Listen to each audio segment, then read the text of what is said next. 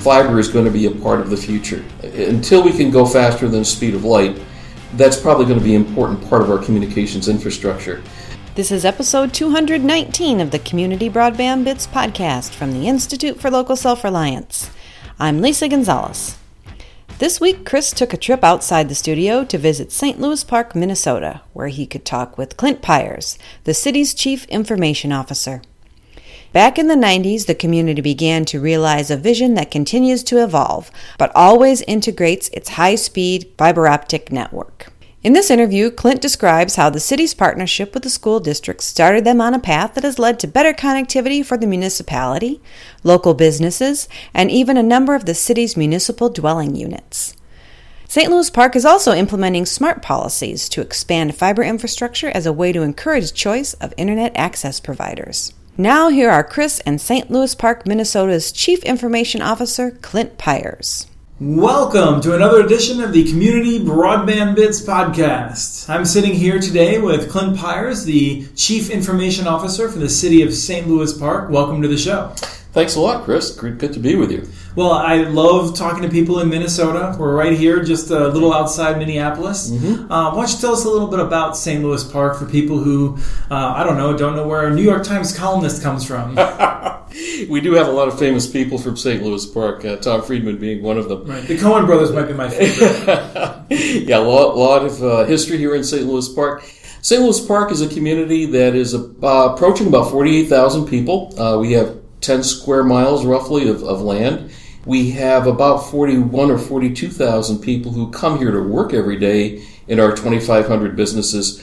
We have about 23,000 households. 40 to 45% of those are multiple dwelling units, which a lot of people don't realize. We border Minneapolis on the southwest, close to the chain of lakes, and so it's a great advantage for St. Louis Park. Location. Right, and St. Louis Park, it's not so much a suburb as it is. It's more like a city, right? I mean, yeah, we refer to it as micro-urban, I guess, is another way of looking at it, because we do have so many aspects of the city life here. So one of the things that I've long known about St. Louis Park is that you have some municipal fiber. Your schools are connected by publicly owned fiber. Like there's an interesting partnership. How did the city first get? You don't have a municipal utility, so how did you get involved with fiber? Right. This really goes back to a long-standing cooperative relationship between the city and the school district, St. Louis Park School District. As you know, we're separate units of government.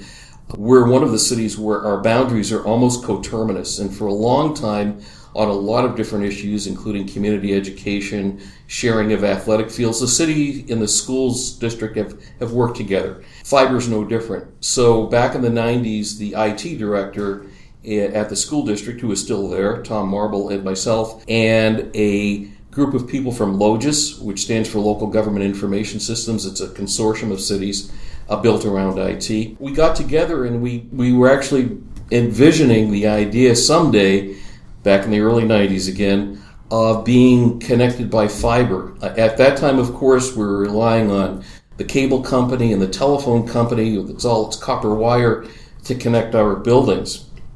And yet it seemed at that time that fiber was going to become more and more cost justifiable, and indeed it did. So the school district and the city, instead of building separate networks, fiber networks, planned out a joint network. And in the late 90s, the school district embarked on connecting their school buildings, and in 2004-2005, the city embarked on connecting its city buildings, in part over the same cable pathways as the school district had previously built. So we did not duplicate those, we just extended to the buildings we needed to. So we started connecting fire stations, our municipal garage, our nature center, our recreation center, those kinds of buildings, city hall and police, of course. By the end of 2004, we basically had a joint fiber network. City and school district work together. We cooperate on maintenance. We have one locate service. And so we have that long tradition, again, of cooperation between the schools and the city. And over time, we continue to add fiber to the city network. The school district was pretty much done at that point once their buildings were finished. But our city council said it really makes sense whenever we reconstruct a street and the ground is open to at least put in fiber conduit, even if we don't put fiber itself. And so we've taken that approach since about 2006. And is that true of every street, more or less? Is it a case-by-case basis? I mean, like if you're like in a purely residential neighborhood, is it still done there? It is still done there. The only places we don't do it are the places where we already have the fiber conduit. And the idea in the city council's mind, and what I've tried to promote, is that we don't know when and we don't know who's going to use it, but we really believe fiber is going to be a part of the future. Until we can go faster than the speed of light, that's probably going to be an important part of our communications infrastructure. So again, it could be the city that uses that to connect buildings. It could be a private vendor that comes in and says, hey, we're interested in leasing some of that fiber infrastructure that you have, and we're willing to pay you for that. But the point is, there's no real reason for people to duplicate that. And if the infrastructure exists, why not lease it? It's kind of like turning, looking back in the old days, and we said, we ought to put roads everywhere, because along roads come economic activity and economic development. We're really seeing the same thing in the 21st century. Our digital future is really our economic future as well. And so maybe fiber is really becoming the roads of the 21st century. Right. Well, and it's interesting because you said it's a little different from when you might be leasing lines. Mm-hmm. In the Twin Cities, I'm an avid bicyclist, which means I almost always bike west. There's a few places I can go east, north, and south, but this county has the best bike trails in the metro. And so I'm often coming out this way. Your water towers, they have, you're leasing that space to telecommunications providers, and so leasing fiber is not that much different from that asset that you're already leasing. Right? Absolutely. We have 3 elevated water towers in St. Louis Park. We have long-term, indefeasible, rights of use agreements, basically, long-term agreements with many of the wireless carriers. And you're absolutely right, Chris. There's really no difference releasing this as a fiber asset. It's available. We identify what fibers we need now and in the future, and then the fibers that are still available are the ones that we're making available for lease. Right. Now, you have an official statement. Did you want to read that to us? Sure. What motivates the city council, or what they put down in print? Yeah, sure. I'd be happy to. City Council has set some major priorities between 2015 and 2025, and one of them was around broadband, and they basically entitled it St. Louis Park is a technology-connected community. And why is this important to the City Council and the City of St. Louis Park? What we believe as a community is broadband speed and capacity requirements continue to grow as technology and the internet continue to evolve. A community that is connected by a very robust and comprehensive broadband system will set itself apart and be better able to provide for economic growth, innovation, and community development. High-speed broadband enables the exchange of information in many different forms and is vital to the high-tech community as well as the medical industry and to the delivery of services in education, health, government, public safety, and for overall quality of life. And given the significant amount of fiber infrastructure in place that is owned by the city, which we recently discussed, we are uniquely situated to take advantage of the digital economy. And so that's the belief that our city council and our community has. And so we use that as a mechanism by which to create strategies and goals and action plans to achieve what that statement says. And of course, it's a long-term effort. But really, at the base of it, it's around community development. We don't do technology or fiber for the sake of technology and fiber. It's for some larger goal. And that larger goal is around being a competitive city where we can attract and retain people who want to live here, who want to work here, and who want to stay here. And in order to do that, we need to do more than just be in a good location. That's a great help, but it's not enough. And so we think that broadband in all its forms, provided by a wide variety of players, certainly not just the city is just a partner in this, is one way of maintaining that attraction.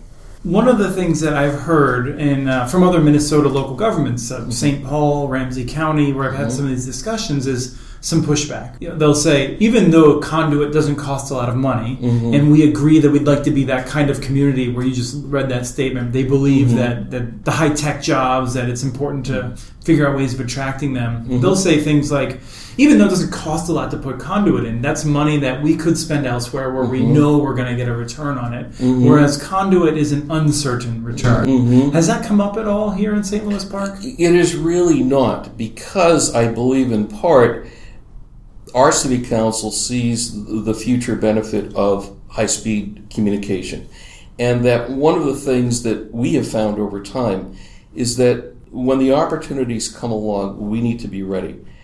One of the things that we're going to talk about a little bit later is, I think, and maybe right now, is this leasing arrangement that we have for fiber. Whatever success we've had in leasing fiber, and we've just started, and we have a few agreements signed now. It's because we had the conduit ready, where we had the fiber strands available. We had interested players. Not everybody's interested, by the way, in the private sector in leasing from government. Right.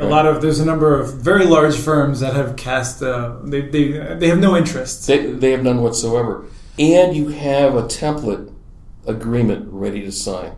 Our city council directed me and other staff members to put together basically an agreement template that we can use whenever an opportunity comes along in a company, and frankly, they've been small companies so far, want to lease from us. They can sign a short-term lease agreement, or they can sign an indefeasible right of use agreement, an IRU, and it's there and it's ready. And for our listeners, I think there's a difference between if you're willing to commit to 20 years, Correct. Right? I mean, that's the IRU approach. Correct.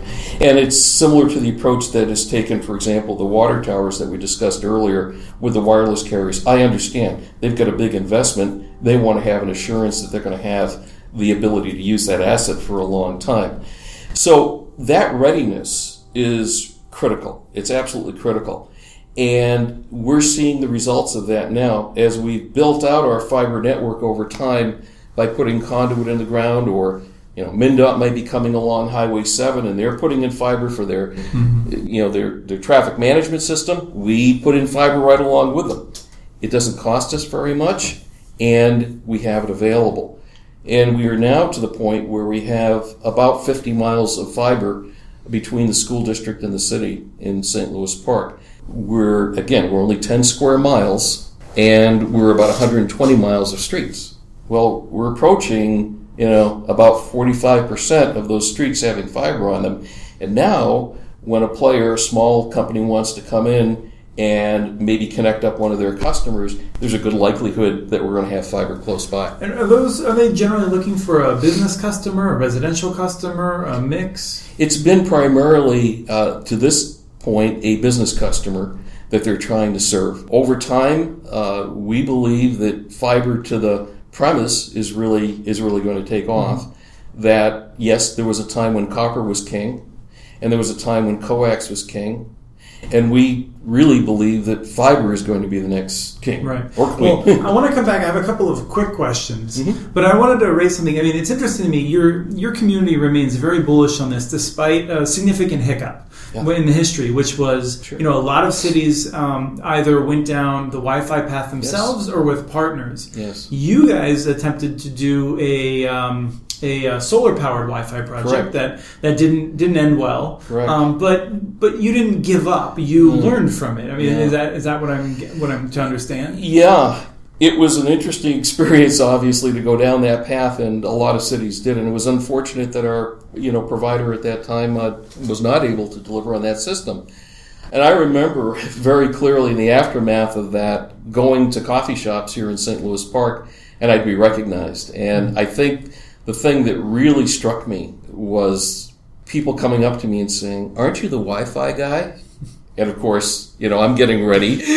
No, I'm the guy that's saving our city millions of dollars from having, because we have smart telecommunications policies and we're not leasing for our schools and everything. Right. And I'm going, well, that project didn't go so well. And they said, yeah, it didn't go so well. The residents are saying, it's too bad that the company didn't get that done. And their next question to me was, what are you going to try next? And when are you going to do it? Because we're still interested in having competition and choice. And that's part of what our community is telling us, is that City Council, get us competition and get us choice. The worst thing in the world is to have no choice, right? Mm-hmm. We get backed into a corner.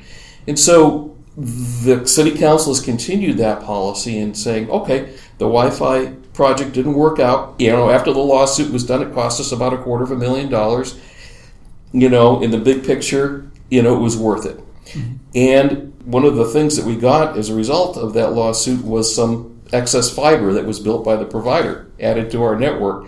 And we're not looking at being the ISP in the future. We are saying that we could be a provider of some of the infrastructure, though. Mm-hmm. And cities do pretty well at infrastructure. Well, let me ask you then, so we have a situation, back to the leasing of the fiber, where mm-hmm. you have a company A comes in and connects mm-hmm. a bank. And next to the bank maybe is another business. Mm-hmm. Is the conduit near that? Do you have extra conduit? I mean, how do you make sure that you're not, you don't run out of it mm-hmm. really quickly? It's a good question. There are two things.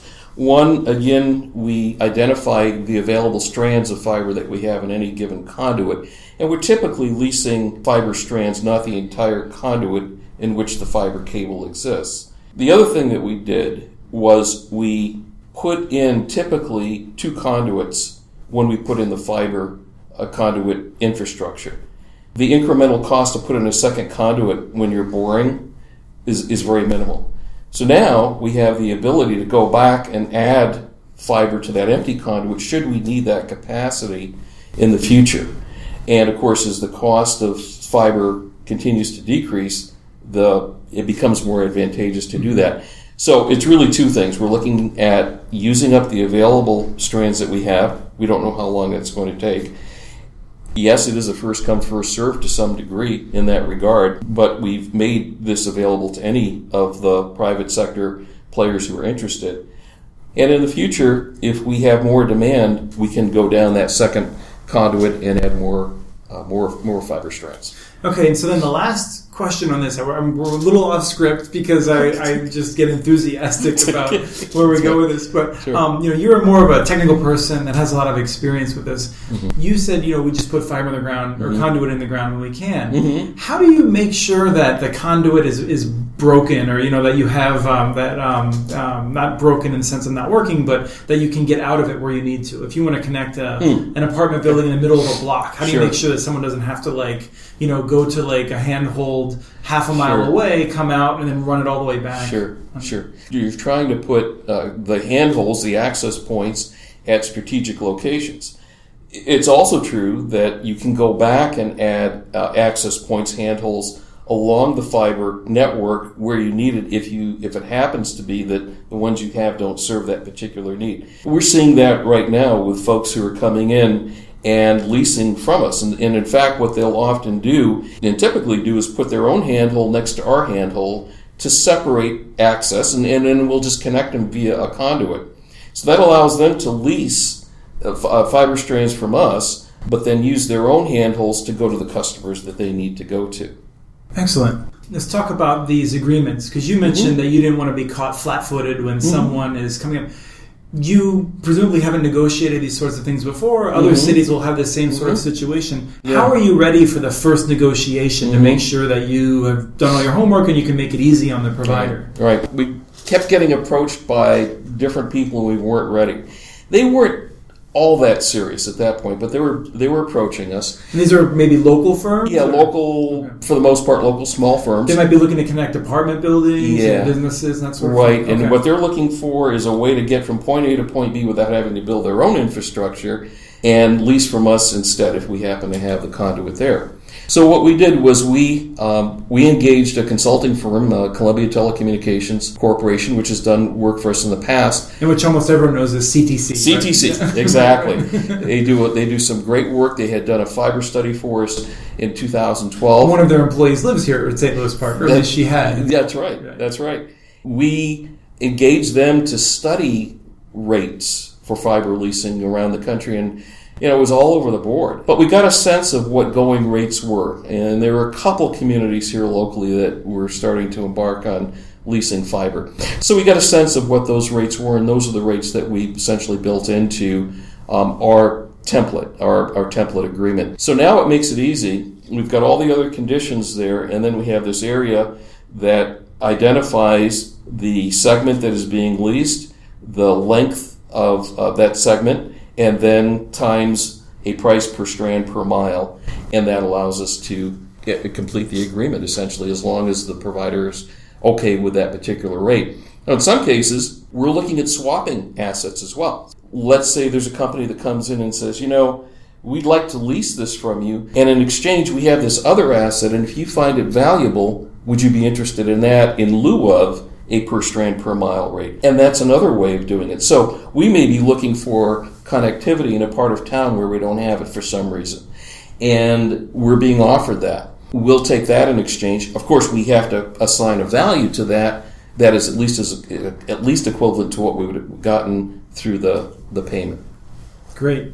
This is all it's really wonderful. I keep thinking to myself, either you have the most enlightened city council ever, or there's been a lot of background work, right? Yeah. Because I remember we did this case study on Santa Monica, which has also done tremendous work around this, and I was speaking with Jory Wolf about it, and I would say, it seems to me amazing that they let you reinvest the savings that you created. And he said, well, yeah, but I did a lot of work explaining the value and that sort of thing. Do you have advice for other CIOs or people that are working with the council that might be doubtful as to why all of this effort is worth it? I think it has to do with looking ahead and being willing to take some risks.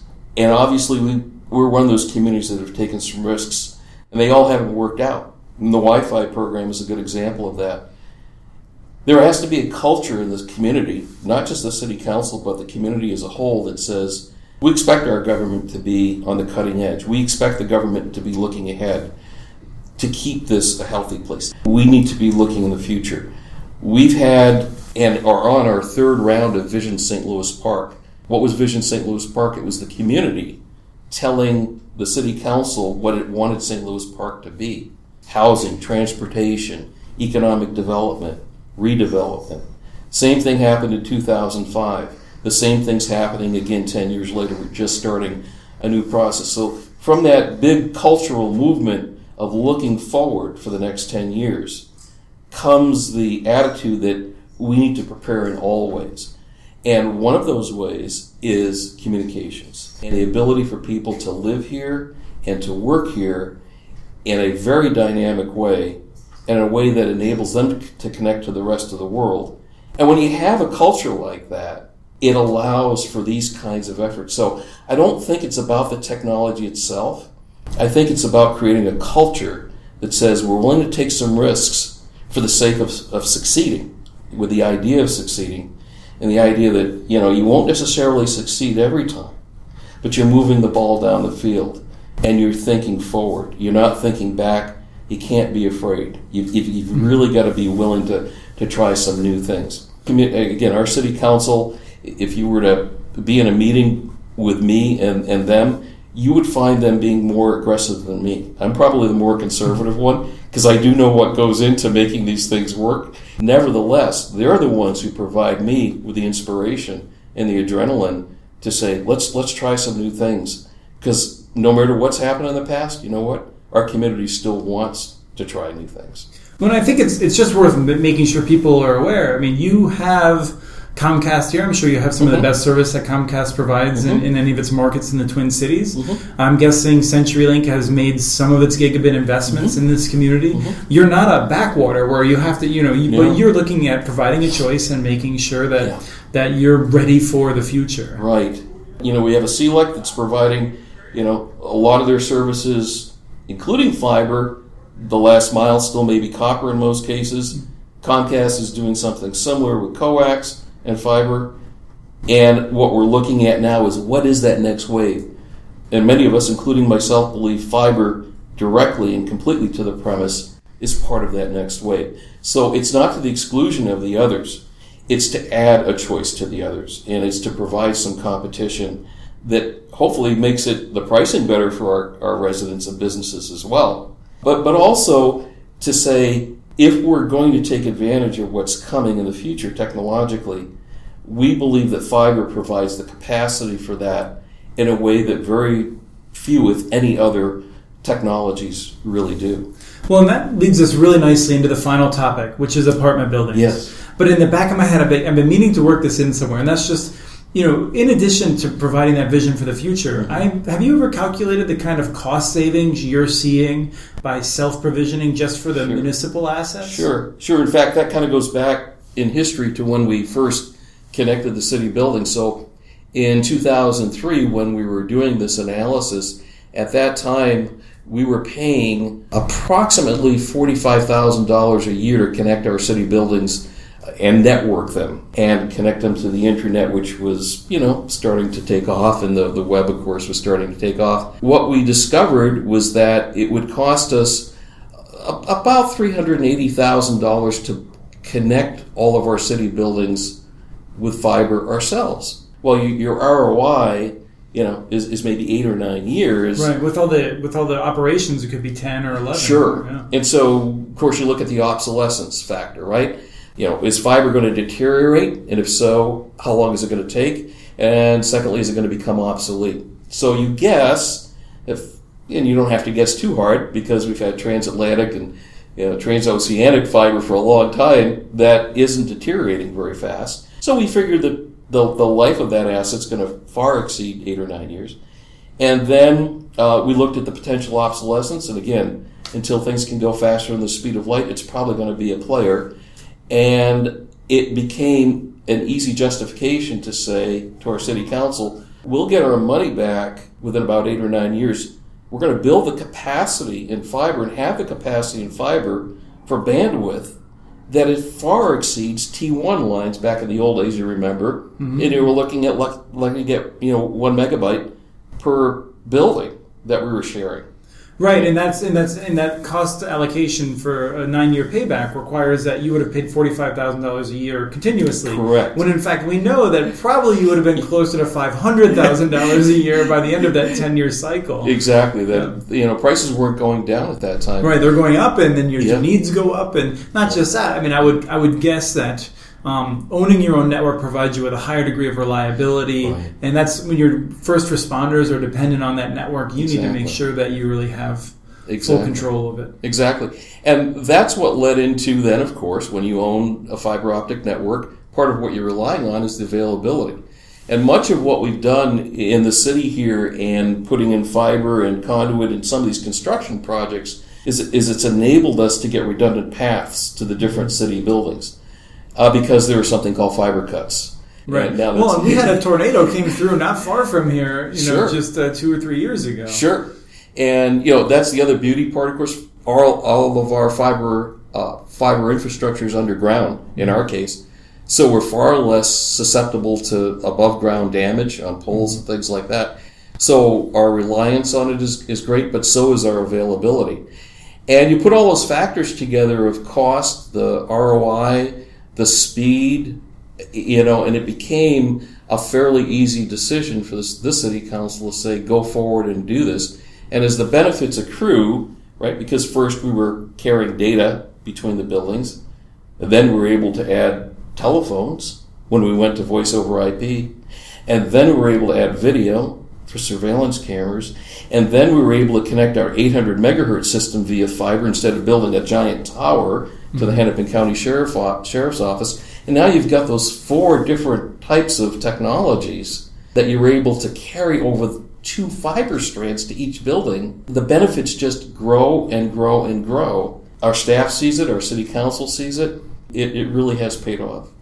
Okay, so I mentioned that we were going to lead into the apartment buildings. Yes. Sure. So this is something that has come up in cities across the country where they're trying to figure out how, certainly you're looking at a good solution for the single-family units, single-family homes, where person owning a home, they can choose what provider they have. Mm-hmm. If you're renting, you may not have that choice. Right. And so, as I understand it, you've worked out some voluntary agreements, and maybe there will be some opportunity in the future to put that into a requirement. Mm-hmm. But let's start with where you are. What have you done with some of the, I'd say, more forward-thinking building managers and landlords? Right. Well, another piece, Chris, that came out of the 2012 fiber study was the idea of working with MDUs or mixed-use developments where there's maybe commercial as well as residential use of buildings, and trying to find a way to encourage them to provide the capacity for broadband within their buildings as they're developing them. So we started with newer developments,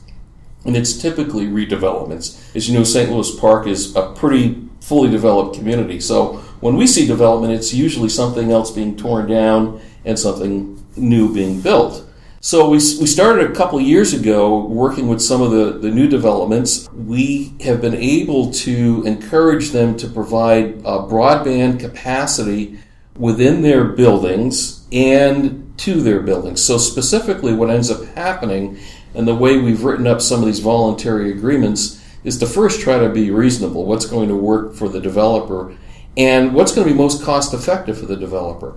The idea is to build capacity in the form of a 2-inch conduit between their building and the public right-of-way, where there typically are telecommunication providers or will be telecommunication providers in the future, high-speed telecommunication providers.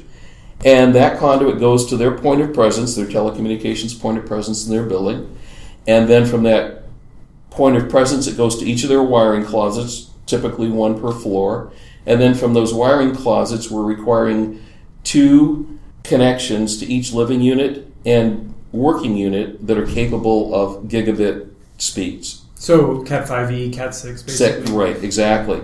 The carrot here, if there's a carrot, is to say, look, we can provide you those specifications, and when a high-speed provider comes down the road in the future, literally down the road, they'll be able to tie into the conduit that you've put out there, and that will give you an additional provider beyond the current cable company and the current telephone company. This will make you broadband ready for them, and when they do come along, they'll know you're there.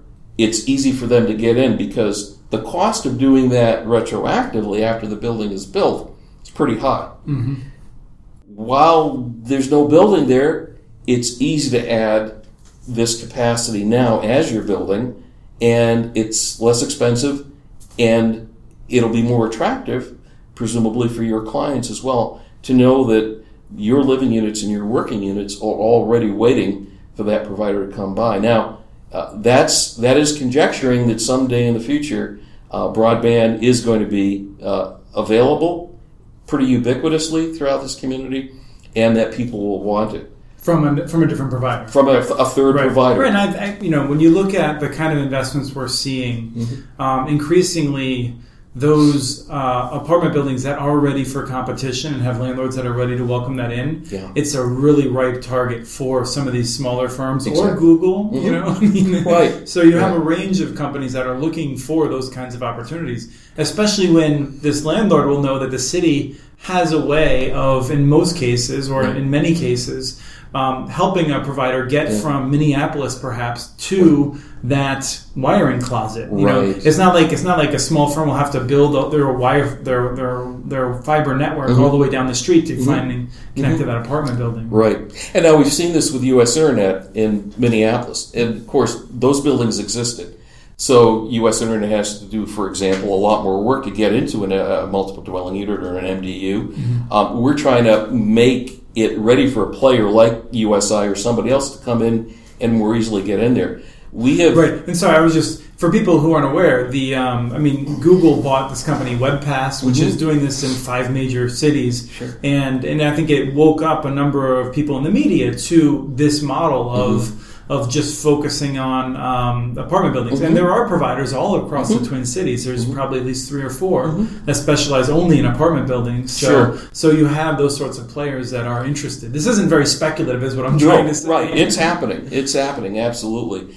And it's really been interesting because in the 7 deals that we've been able to negotiate without any ordinance, handshake agreements with landlords. Well, it's more than the handshakes. We put it in there's usually a development agreement, but we didn't have an ordinance in place that required it. So we sat down with them and said, here's what we think is good for you, for the business, and what's good for the people who are coming here to, let's say, live or work in that mixed-use development. And the developers get it. They understand. And what this does is simply clarify for them what they need in order to be prepared. but we've had none of these 7 developers go away and say, this is a bad idea. Which would be their right if they wanted to. It would be, absolutely. So we've been able to use them as essentially an experiment to say, can we make this work? We've made it work voluntarily, and now we're putting those same requirements, yes, in the form of an ordinance, just to make it simpler.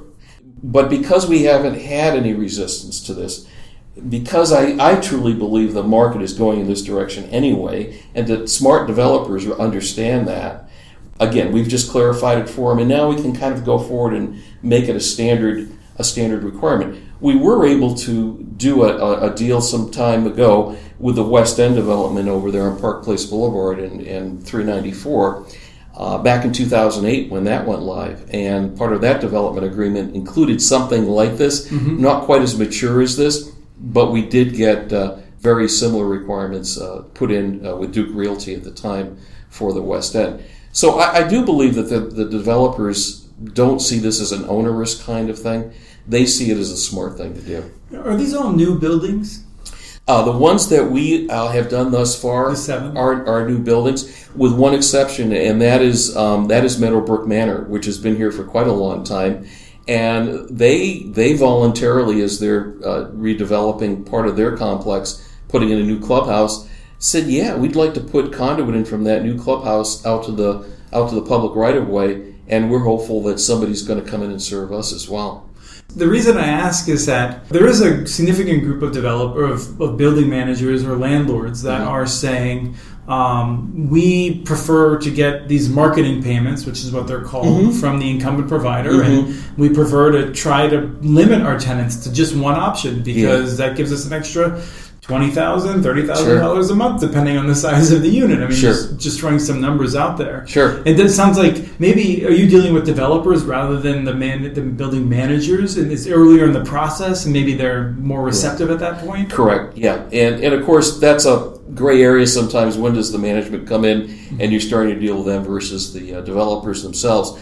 But at this point, yes, we've been dealing during the development agreement period. I understand what you're saying, and of course it's the right of that building owner and manager to have whatever agreement they want.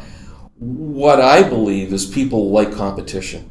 People like choice. That's such a theme that we hear from our residents and businesses. And that's something we can help do. We can't be the provider, but we can set the environment in which choice and competition can really exist. It does occur that some building managers do that, and I believe that they will hear from their tenants, be they residents or businesses, I've heard about this other provider out there.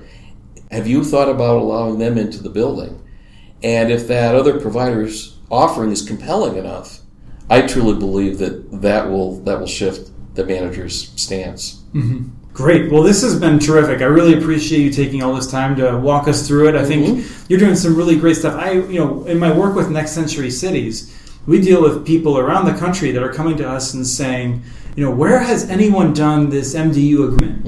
And I think you might actually be the second. Although the people that did it first in Loma Linda, California, it's more or less incomprehensible to most of us what they did. And the way you're doing it, I think, will actually be replicable more widely. One of the other areas we're looking at is single-family homes, not trying to make it onerous on the homeowner either.